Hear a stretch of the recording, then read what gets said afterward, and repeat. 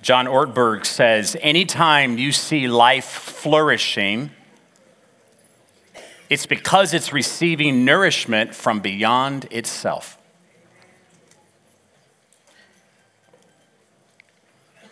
What is nourishing you? What are you being fed by today? What is feeding your soul? What is a life source to you? What is it that you're catering to that you might be fed by it? This is important because if we're getting our nourishment from the wrong places, then our flourishing turns to faltering. It matters where we get fed. In our YouTube, Instagram filtered world, the greatest sin seems to be obscurity. And it's probably hard for you to believe, but back in the mid to late 1900s when I was born,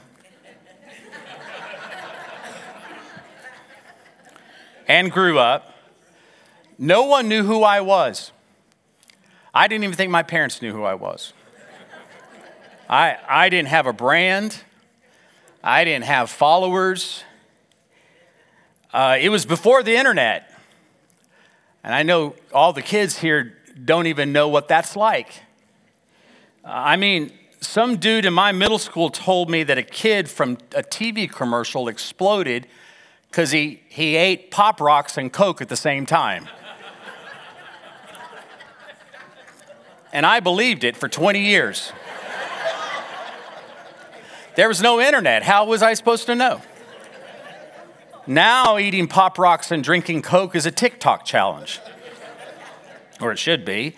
And we're all trumpeting our successes and our virtues because people got to know. And without pics, it didn't happen. Today's average user spends 2.5 hours per day on social media.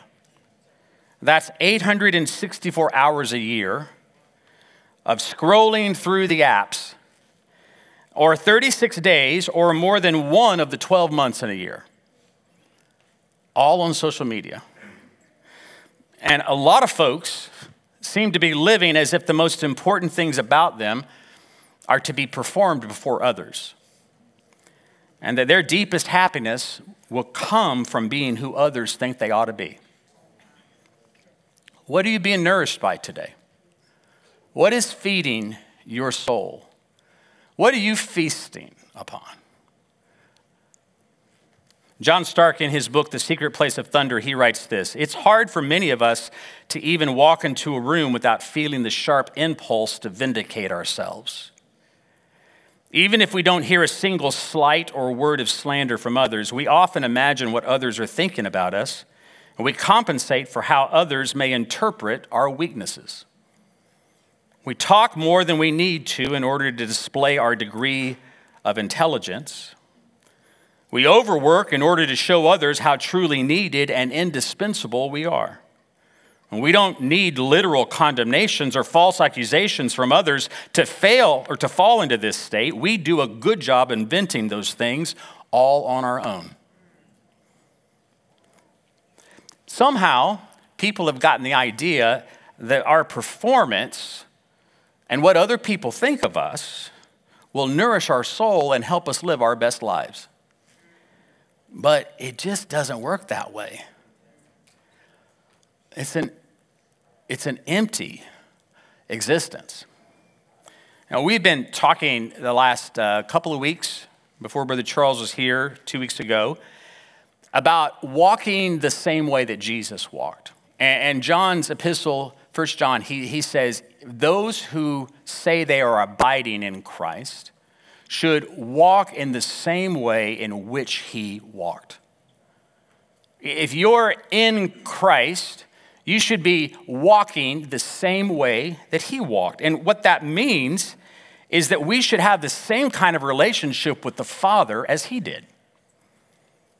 And I specifically spelled out 3 things we should be discerning if we are walking the same way. One is, are we discerning what the Father is doing? We should be discerning what the Father's, and we should be discerning where the Father is doing it. And we should be discerning who the Father is giving us, or specifically who he is writing upon our hearts. I've had a lot of feedback from that message 2 weeks ago. I think that it's struck a chord for some of us. What is the Father doing in my life, through me, around me, in my workplace, in my neighborhood? Where is he doing these things? Who has God given to me? Who has he written upon my heart? But today's message is really the key to doing all of those three things. It's the key by which we can discern what he is doing and where he is doing and who he has given us. And that is living in the secret place with him. In the place where he resides, where we get our nourishment, where we feed on something bigger than ourselves, and it starts making a difference in how we look, act, and speak. It's something Jesus did often. We see it over and over again in the Gospels, like in Luke 5:15. Yet the news about him spread all the more, so that crowds of people came to hear him and to be healed of their sicknesses. But Jesus often withdrew to lonely places and prayed. Then one chapter over, 6:12, one of those days, Jesus went out to a mountainside to pray and spent the night praying to God. Mark 1:35, very early in the morning, while it was still dark, Jesus got up, left the house, and went off to a solitary place where he prayed. Luke 9:28, about 8 days after Jesus said this, he took Peter, John, and James with him and went up onto a mountain to pray. Matthew 14:22, immediately Jesus made the disciples get into the boat and go ahead of him to the other side while he dismissed the crowd. And after he had dismissed them, he went up on the mountainside by himself to pray. Matthew 26, then Jesus went with his disciples to a place called Gethsemane. And he said to them, sit here while I go over there and pray. The way that Jesus was able to do all that he did, performing signs and wonders, not giving himself over to fame and fortune, not being fearful of men, suffering all that he would do, laying down his life, even dying upon a cross, the way he did all of it was because he was constantly withdrawing to the secret place and drawing life, energy, and power from his Father. And if we, as his followers, are going to walk the same way that he walked, we have to do this too. Can I say to you, every one of you, and this is my sternest and strongest admonition to you, get to the secret place. Get there. Determine that you, I don't care how busy you are, that you are going to seek him out, that you are going to withdraw from all that is keeping you kept and busy and whatever, and go be with the Father. Simply put, if we're going to walk as Jesus did, if we're going to know what the Father is doing and where the Father is doing and who he has written upon our hearts, we're going to have to be with him. We're going to have to be intentional about pursuing him and hearing him and fellowshipping him.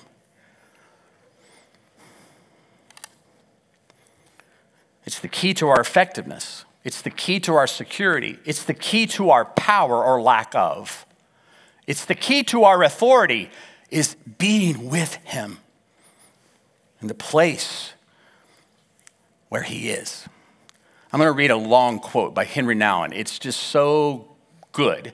You need to hear it all. So stay with me, okay? Don't check out. You kids are doing great. Parents, a little bit.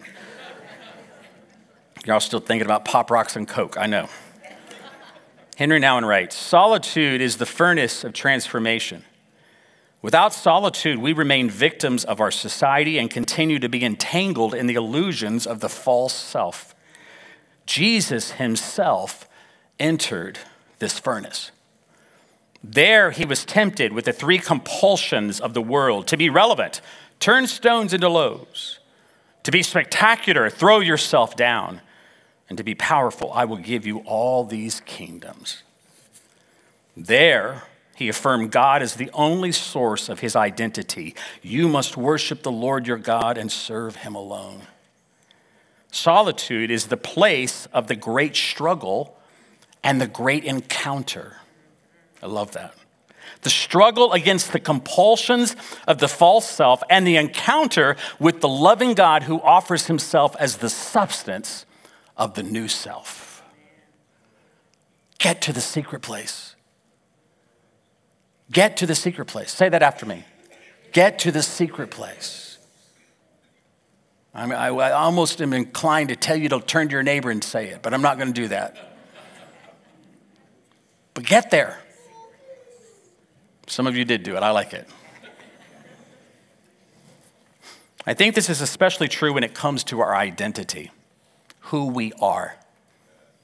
Our culture has the misguided idea that we are untethered to anything outside of ourselves, that we're to look inward, not upward, inward to invent our identity, and that the rest of the world simply exists to affirm what we've created. How exhausting. I say this a lot. It's exhausting to have to create for yourself your identity, because identity was not meant to be created by us. It was meant to be received by us. If you're the one meant to form your own identity, it's going to require so much effort to keep it intact. And the moment that someone questions you, you're going to have a conniption. You're going to implode. You're going to be like, wait a minute, I worked hard on this. You have to approve and endorse it.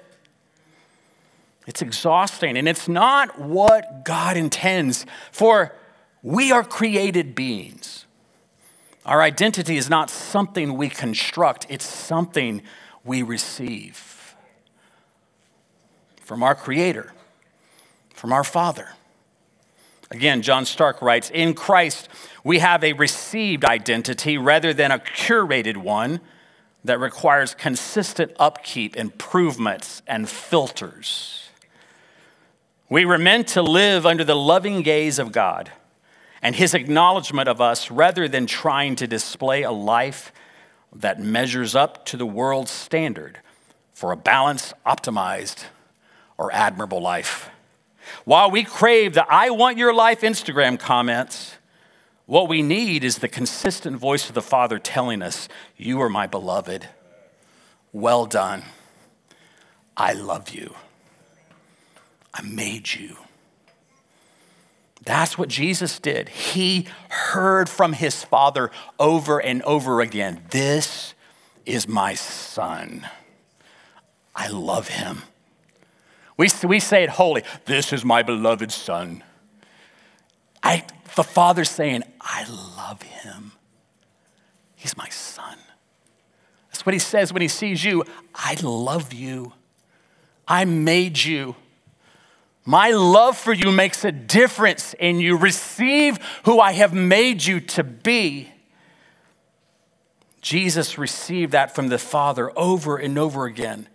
Who God says you are is so much better than who you say you are. If you're confused about who you are, that's okay. God knows who you are. The more you submit to him, the more you surrender to him, the more you reach out to him, the more you run to him in the secret place, the more you're going to find out who he made you to be. And who he made you to be is as it should be. This is why it's so critical that we withdraw to the secret place. Get there. Because that's where we're going to hear the affirmation of the Father. We want the approval of the world, but what we need is the affirmation of our Father.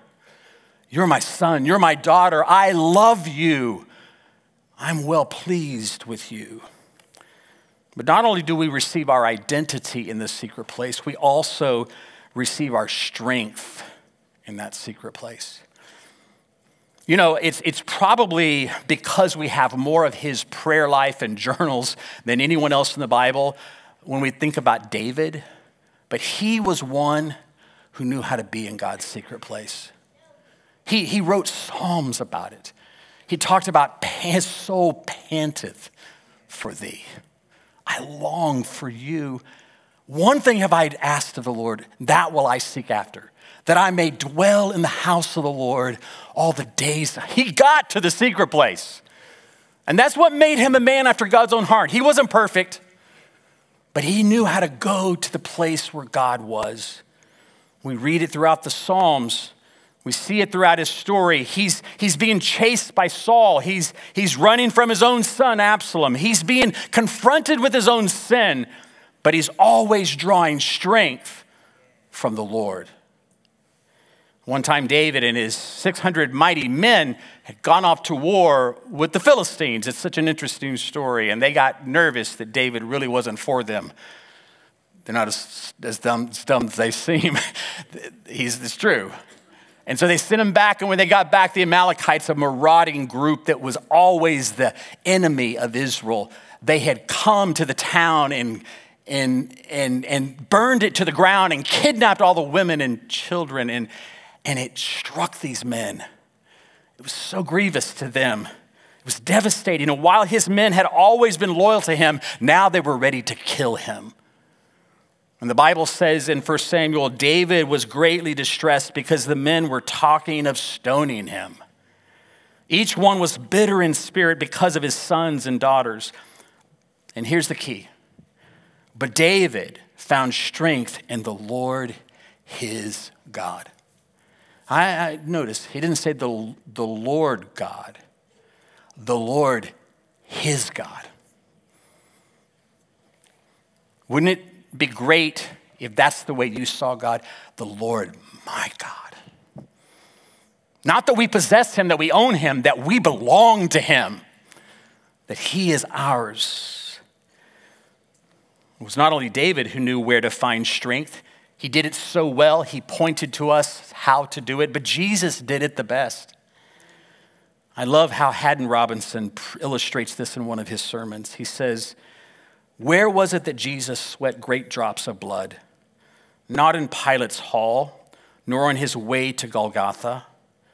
It was in the Garden of Gethsemane. There he offered up prayers and petitions with loud cries and tears to the one who could save him from death. Had I been there and witnessed that struggle, I would have worried about the future. If he is so broken up when all he is doing is praying, I might have said, what will he do when he faces a real crisis? Yet when the test came, Jesus walked to the cross with courage, and his three friends fell apart and fell away. John Tyson says, if you want power in the public place, it only comes from strength you find in the secret place. It was in the garden that the hard work was done, in the secret place where Jesus cried out before his Father, so intense that he sweat blood droplets.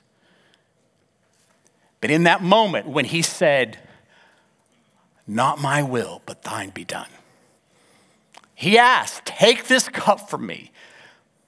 He was in the secret place of wrestling with the Lord, of wanting another way, but of always perfectly doing the will of the Father. Please, Father, if there is any other way, but not my will, but thine be done. And when he got up from there, the hard work had been done in the secret place. And when he found himself just moments later arrested by the officials, he could stand encouraged because he'd been to the secret place.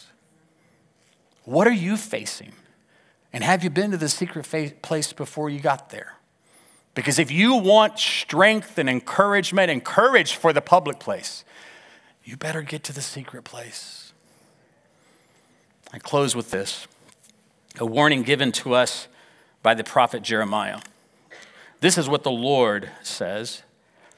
Cursed is the one who trusts in man, who draws strength from mere flesh and whose heart turns away from the Lord. That person will be like a bush in the wastelands.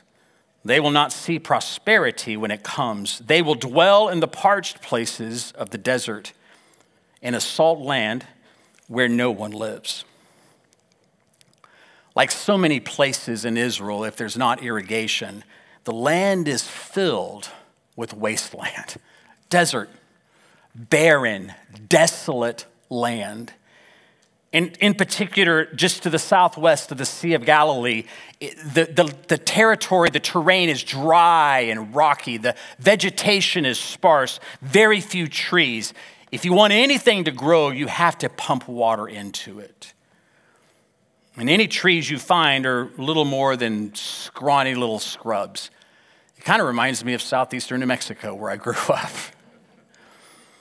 When God speaks through Jeremiah, he's given him a real life illustration. And it's interesting to me that when Jesus is talking to his disciples about the seed that gets scattered, he talks about this rocky soil that can't allow for a root system to grow. He says, some of you, it's like seed has been spread on this hard, rocky ground, and it sprouts up quickly, but as soon as the sun hits it, it's scorched and it withers. It doesn't last. Why? Because there is no root. It doesn't have an ability to dig down into that rock-hard soil. And Jeremiah is saying, those who trust in man, those who draw their strength from man, those that nourish themselves with what man will do, with performing before men and having the approval of mankind, those people are like something that's in the hard, rocky soil. It's never going to amount to anything. It's going to be in the wastelands. It's going to barely be a bush, a scraggly little shrub. God is giving them a vivid illustration saying that when you trust in the wrong thing, when you draw from the wrong thing, mere flesh, it's like living in a wasteland. It's like dwelling in parched places. It's like being in the salt land where no one lives. But then Jeremiah contrasts in verse 7. But blessed is the one who trusts in the Lord, whose confidence is in him. They will be like a tree planted by the water that sends out its roots by the stream. It does not fear when heat comes. Its leaves are always green. It has no worries in the year of a drought and never fails to bear fruit.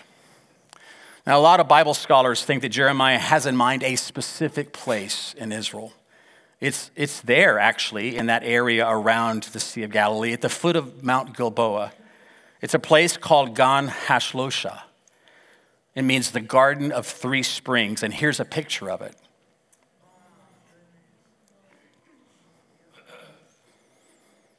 A lot of rabbis believe this is the actual place of the Garden of Eden. It's filled with vegetation and palm trees and waterfalls. It's a national park. It's Time Magazine's one of the top 20 most beautiful places to visit. It's got cool, deep, emerald blue water continually. It's consistent temperature all year round because it's fed by these deep springs deep down, feeding this cool emerald blue water. Look at the contrast of the terrain surrounding it. A lush oasis in the middle of dry, rocky, barren land. This is my prayer for us, that our spiritual lives will look like this garden.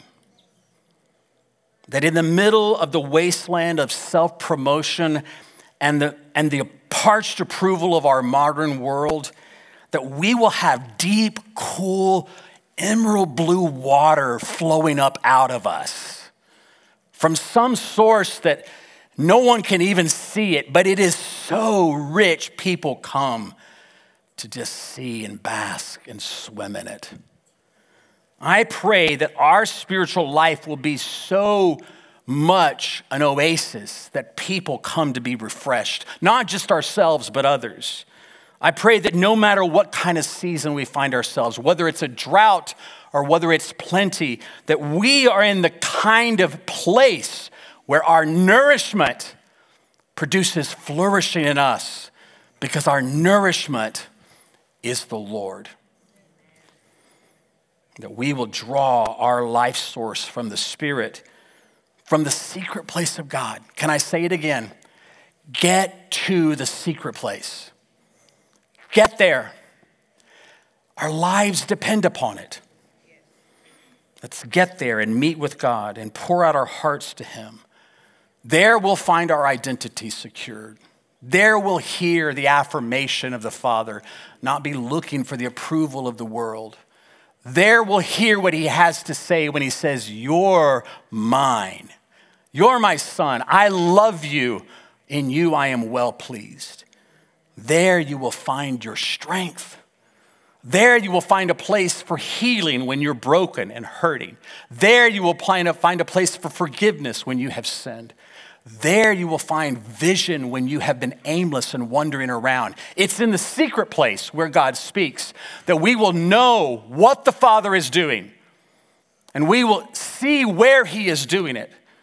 And we will know with great determination who he has written upon our hearts. And we find our strength and our place in the secret place of the Lord. Amen. Donna's going to come. We're going to gather at the table. I love what James shared with us this morning, that we should have examined our hearts. I trust that he was kind of teasing if you had a moment, but I hope that if there was something the Lord brought to your heart, that you were able to deal with that, speak to that person. If not, I strongly encourage you to refrain from the table, because it's serious. And get that dealt with. And then the next time you have a clean hands and pure heart to come before him and remember. But we're going to gather here at the table in just a few moments. And as we do, my admonition, encouragement to all of you is that this is not our church's table. This is the Lord's table. And so we're going to gather here in 5 different stations. We'll be circling around these people serving the elements.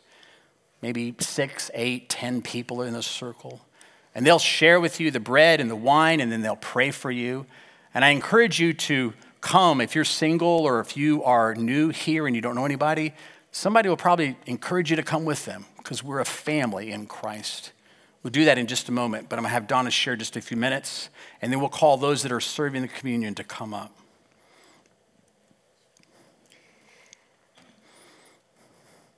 I'm always trying to straddle the 2 compelling principles, that when God speaks, he's speaking to me personally, and 2, when he speaks, he wants me to be open and generous with my life in the places that he has spoken to me about.